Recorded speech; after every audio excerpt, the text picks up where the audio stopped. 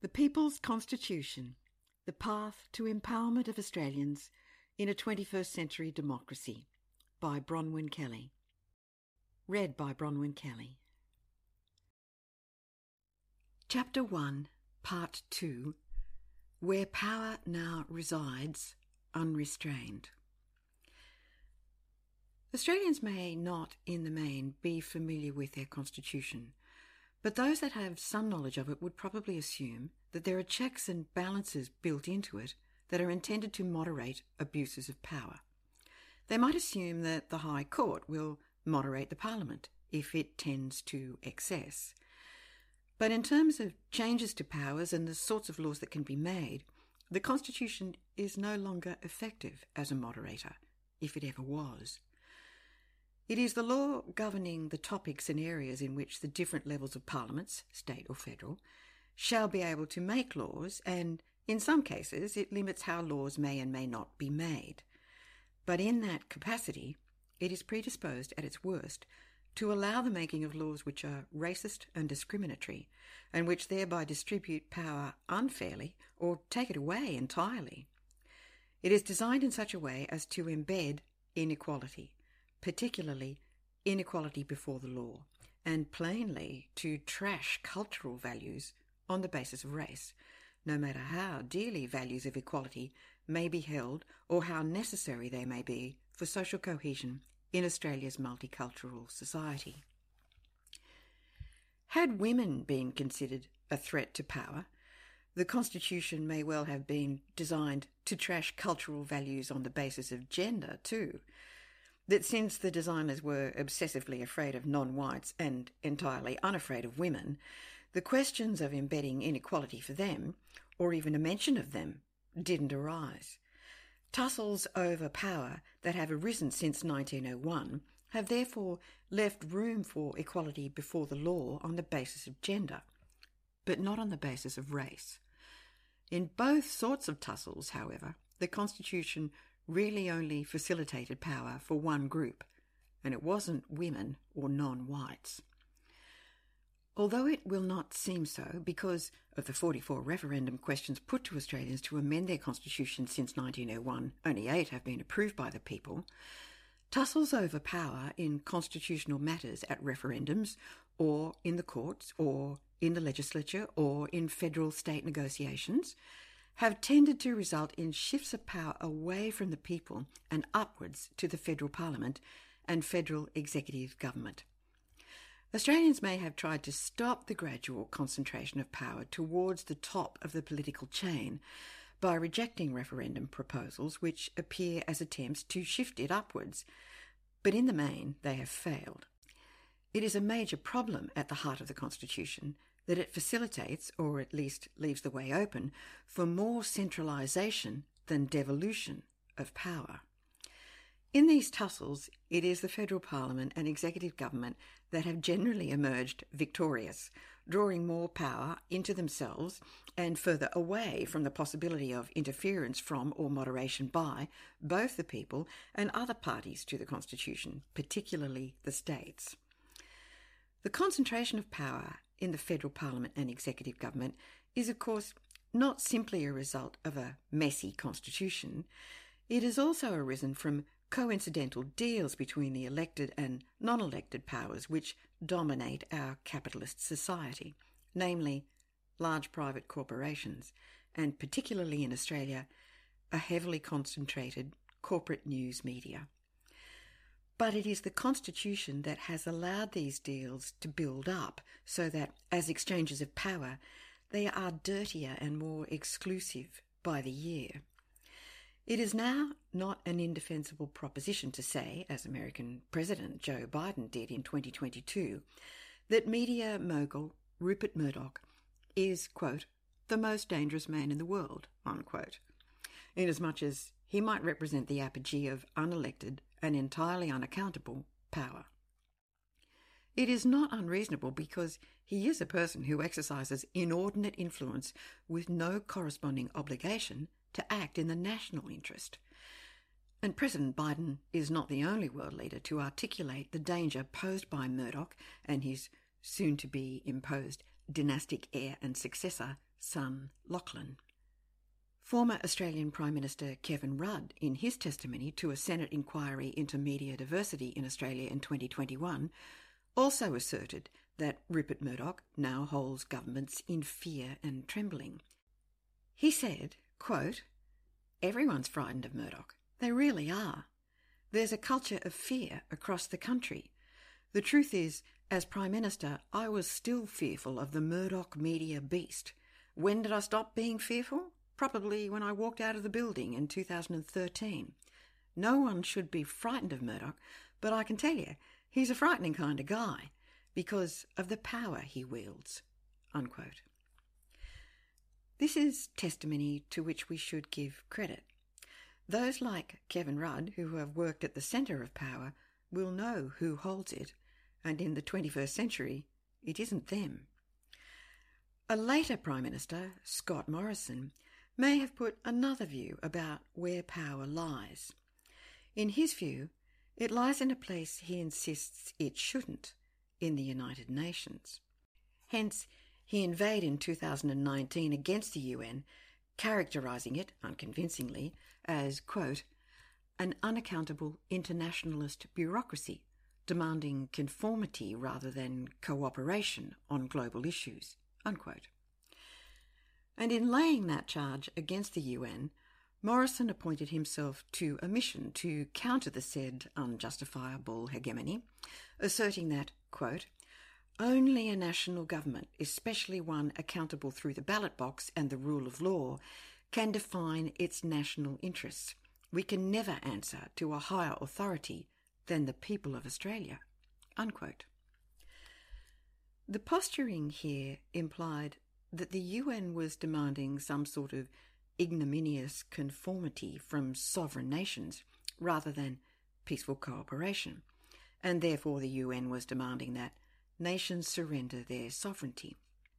This assertion denied the plain fact that when Australia became a member of the United Nations, it signed on to become part of an organisation whose charter included Article 2.1, which says the organisation is based on the principle of the sovereign equality of all its members, and Article 2.7, which says, quote, "nothing contained in the present charter shall authorise the United Nations to intervene in matters which are essentially within the domestic jurisdiction of any state, or shall require the members to submit such matters to settlement under the present charter," unquote. In short, the UN has never demanded conformity of its members or by its members to anything other than what they have freely agreed to. It has never sought to drag power away from its member nations. If anything, the UN Charter works the other way around. In signing on to it freely, members simply agree that for purposes of maintaining international peace and security, and only those purposes, they will act in conformity with the principles of justice and international law. Again, no ceding of sovereignty is required. Power does not reside with the prejudicially described unaccountable internationalist bureaucracy of the UN, and we have no need of Mr. Morrison's attempts to defend us against its purported encroachments. This is not to say that power does not reside with other internationalist bureaucracies that are far more unaccountable than the UN, such as the International Monetary Fund, the World Bank, and other economic agencies of or controlled by the US government. It's just that it doesn't reside where Mr. Morrison claimed. The UN only has the power its members freely give it. By contrast, US-controlled economic institutions exercise coercive power wherever they can. As a range of economic historians have documented, a Washington-centred and controlled consensus emerged in the 1970s and 1980s as, quote, "the liberalisation policy agenda prescribed to and imposed on developing countries by Washington-based institutions such as the IMF, the World Bank, and the economic agencies of the US government. This included fiscal austerity, trade liberalisation, deregulation of financial and labour markets, and privatisation of state enterprises. As argued by Joseph E. Stiglitz and Jagdish Bhagwati, among others, from the 1970s onwards, the IMF and other Washington-based institutions effectively morphed into tools of US economic imperialism. Unquote.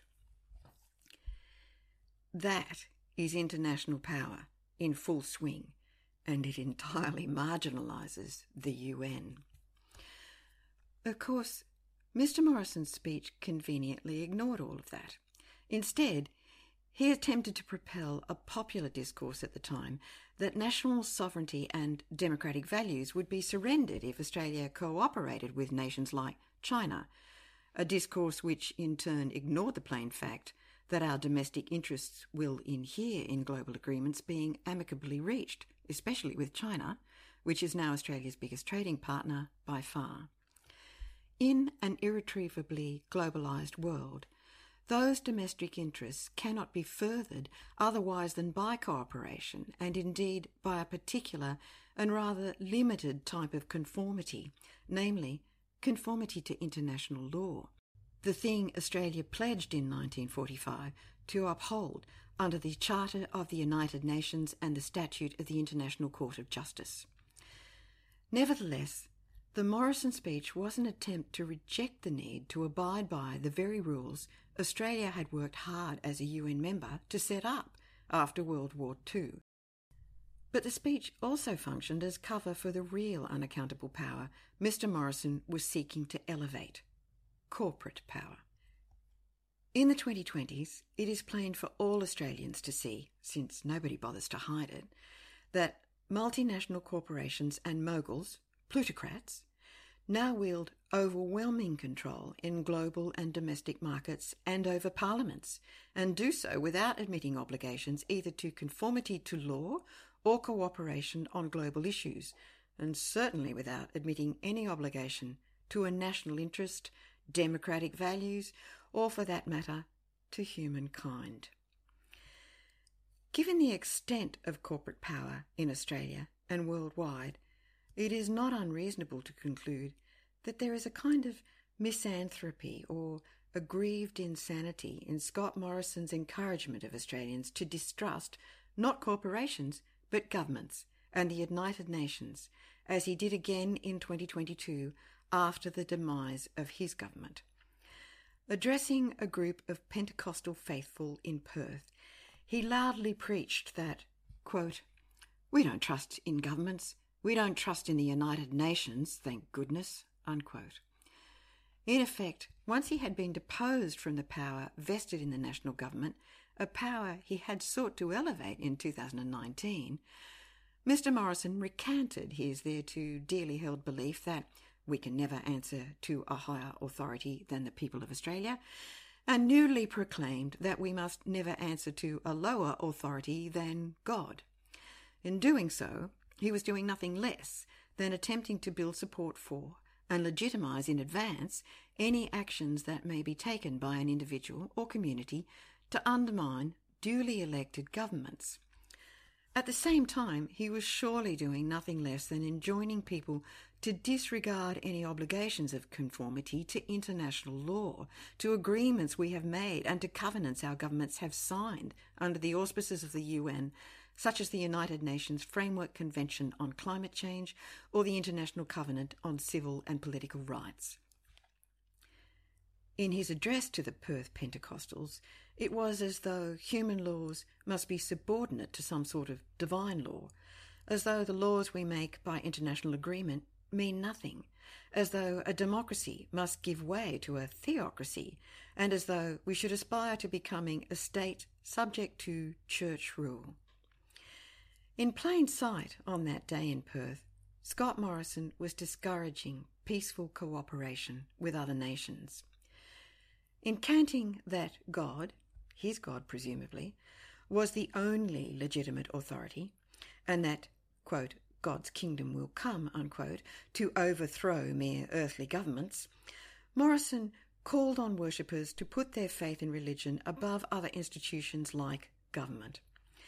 This sermon, published as it was beyond the walls of the church building, called out to people to withdraw from cooperation in international institutions and to disregard the importance of the role that Morrison himself grudgingly acknowledged they play. It called out to people to assert the church, his church, over the state, to invalidate anything arising from the secular state, which Australia is, and to put their faith in no institution of cooperation built by humankind. Although Morrison's speech seemed to champion the establishment of Australia as a theocracy, his preaching could have no other effect than to give free rein to the only power likely to be left standing if all of his wishes were to be miraculously granted and fallible earthly governments were swept away. That power likely to be left standing is corporate power. In the sweep of history, this is a kind of madness that began with capitalism itself, but which reached a zenith when neoliberalism began to remove all restraints on the potential excesses of capitalism by its focus on deregulation and free markets. In order to encourage corporations to invest, corporations operating in the capitalist empires of the British and the Dutch were given rights in the 17th century to limit their liability to the amount of their investment and nothing more. In other words, with the introduction of limited liability, corporations were released from liability for the funds of any other investor, such as governments, taxpayers, and depositors in their banks, and for the risks and injuries associated with their corporate activities. As such, corporations worldwide can now shunt all risk away from themselves and keep all profits to themselves. This limitation of liability has been slowly and legally extended by unscrupulous corporations who have played with rules designed to constrain them appropriately, with varying degrees of success through history. For instance, corporations gained so much influence during the American Civil War that shortly before his death, Abraham Lincoln lamented what he saw happening with the following resounding prophecy. He said, quote, "Corporations have been enthroned. An era of corruption in high places will follow, and the money power will endeavour to prolong its reign by working on the prejudices of the people until wealth is aggregated in a few hands and the republic is destroyed." Unquote. In short, Lincoln anticipated the demise of America's republic as a state in which supreme power is held by the elected representatives of the people and its replacement with a corporate monarch. He also anticipated the means by which the replacement would be achieved, that is, by media moguls working on the prejudices of the people. Despite Lincoln's fears, the rules in America were boosted further in corporations' favour in 1886, when the US Supreme Court designated corporations as persons entitled to the protection of the 14th Amendment. The 14th Amendment to the US Constitution was enacted to give equal rights to former slaves enfranchised after the Civil War. In summary, it stated that, quote, "No state shall make or enforce any law which shall abridge the privileges or immunities of citizens of the United States." Unquote. No such rights to status as humans have been extended to corporations in Australia's constitution yet. But even so, with the rise of neoliberalism, that is, largely unregulated capitalism, multinational corporations have come to fully rival governments in strength in Australia and almost everywhere else in the world. They have attained sovereign status and may be the only power left standing with that status, or at least they will be, if the constitutions of democratic nations are not reset to prevent the overreach of their power. If corporations are not to be enthroned permanently, as Lincoln feared, the people of nation-states will need to redesign constitutions that ensure they are not afforded human status, and indeed status over humans. We tend to think of corporations as being comprised of human beings, who by extension must be capable of ethics, empathy and care for others and a basic willingness to behave well and lawfully. But they are actually inhuman, abstract, almost untraceable entities with a single focus of maximising financial returns. Their will is amorphous but entirely alien to humans. As renowned author and cultural historian Jeremy Lent has observed, large multinational corporations are, quote, theoretically immortal, cannot be put in prison, and are not constrained by the laws of any individual country. With equivalent rights to humans, in America at least, but with the incalculable advantage of their superhuman powers, corporations have literally taken over the world. They have grown so massive that 53 of the largest 100 economies in the world are corporations. Along with their vast power, corporations have imposed on the world a set of values arising from their overriding objective to maximise financial returns at odds with many intrinsic human values. Unquote. Corporations are therefore the equivalent of countries we can't find. There are people behind them, of course, but not people we can get hold of, much less draw into a system of conformance to laws which protect the public interest. Their values are utterly inhuman, and they in no way identify with the public interest.